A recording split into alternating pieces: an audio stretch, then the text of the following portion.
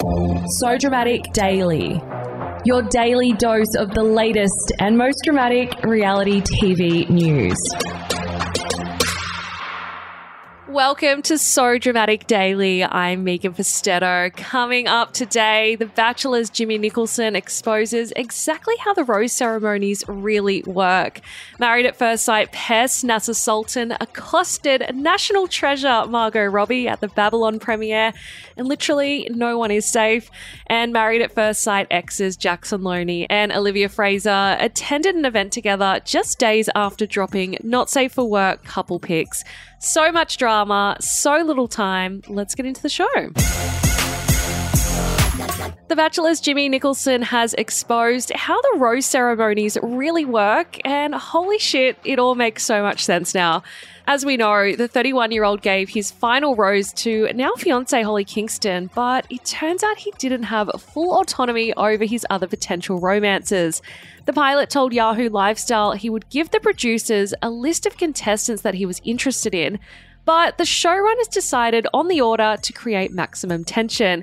He explained, "I had a list of the ladies that I wanted to keep around and the ladies that I didn't feel a spark with. I'm not privy to a lot of things that go on behind the scenes, so I really didn't give the order a thought. Consequently, Holly was left last many times, which I didn't realise. That's great for dramatic effect as well because you need to throw people off." Those pesky producers up to their usual tricks.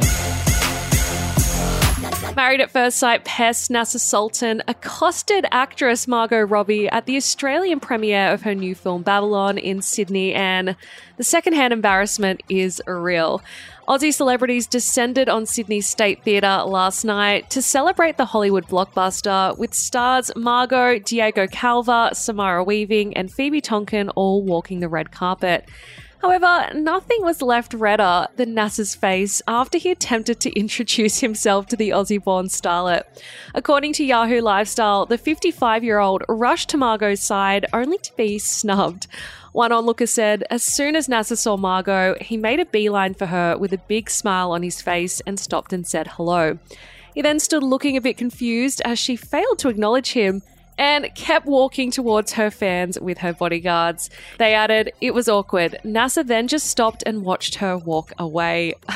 Lol.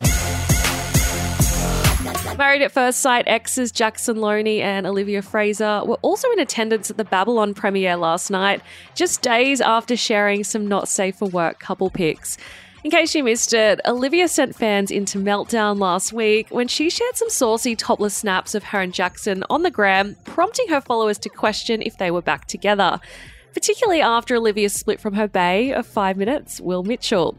While the duo both claimed their romance was dead in the water, footage of them walking on the red carpet together at the Babylon premiere has us thinking otherwise.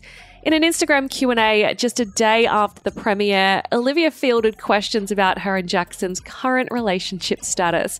One fan asked, "What's happening with Jackson? You're so cute together." Acknowledging that they still look so cute together, Olivia said, "That's just surface level." She continued, "The ship has sailed. We're very different people from when we first met." According to the former TV bride, the couple's traumatic experience post-Married at First Sight altered their compatibility. She added, "Never say never, but I'm not interested." Guess that's case closed. That is the latest from So Dramatic Daily. For more tea, please head to our website, sodramaticonline.com, and you can find us on TikTok, Twitter, and Instagram at So Dramatic Online, and we're also on Facebook.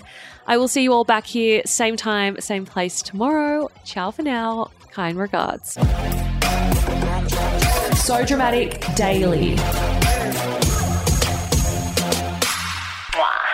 So Dramatic would like to acknowledge the traditional owners of the land on which we have recorded this podcast, the Gadigal people of the Eora Nation.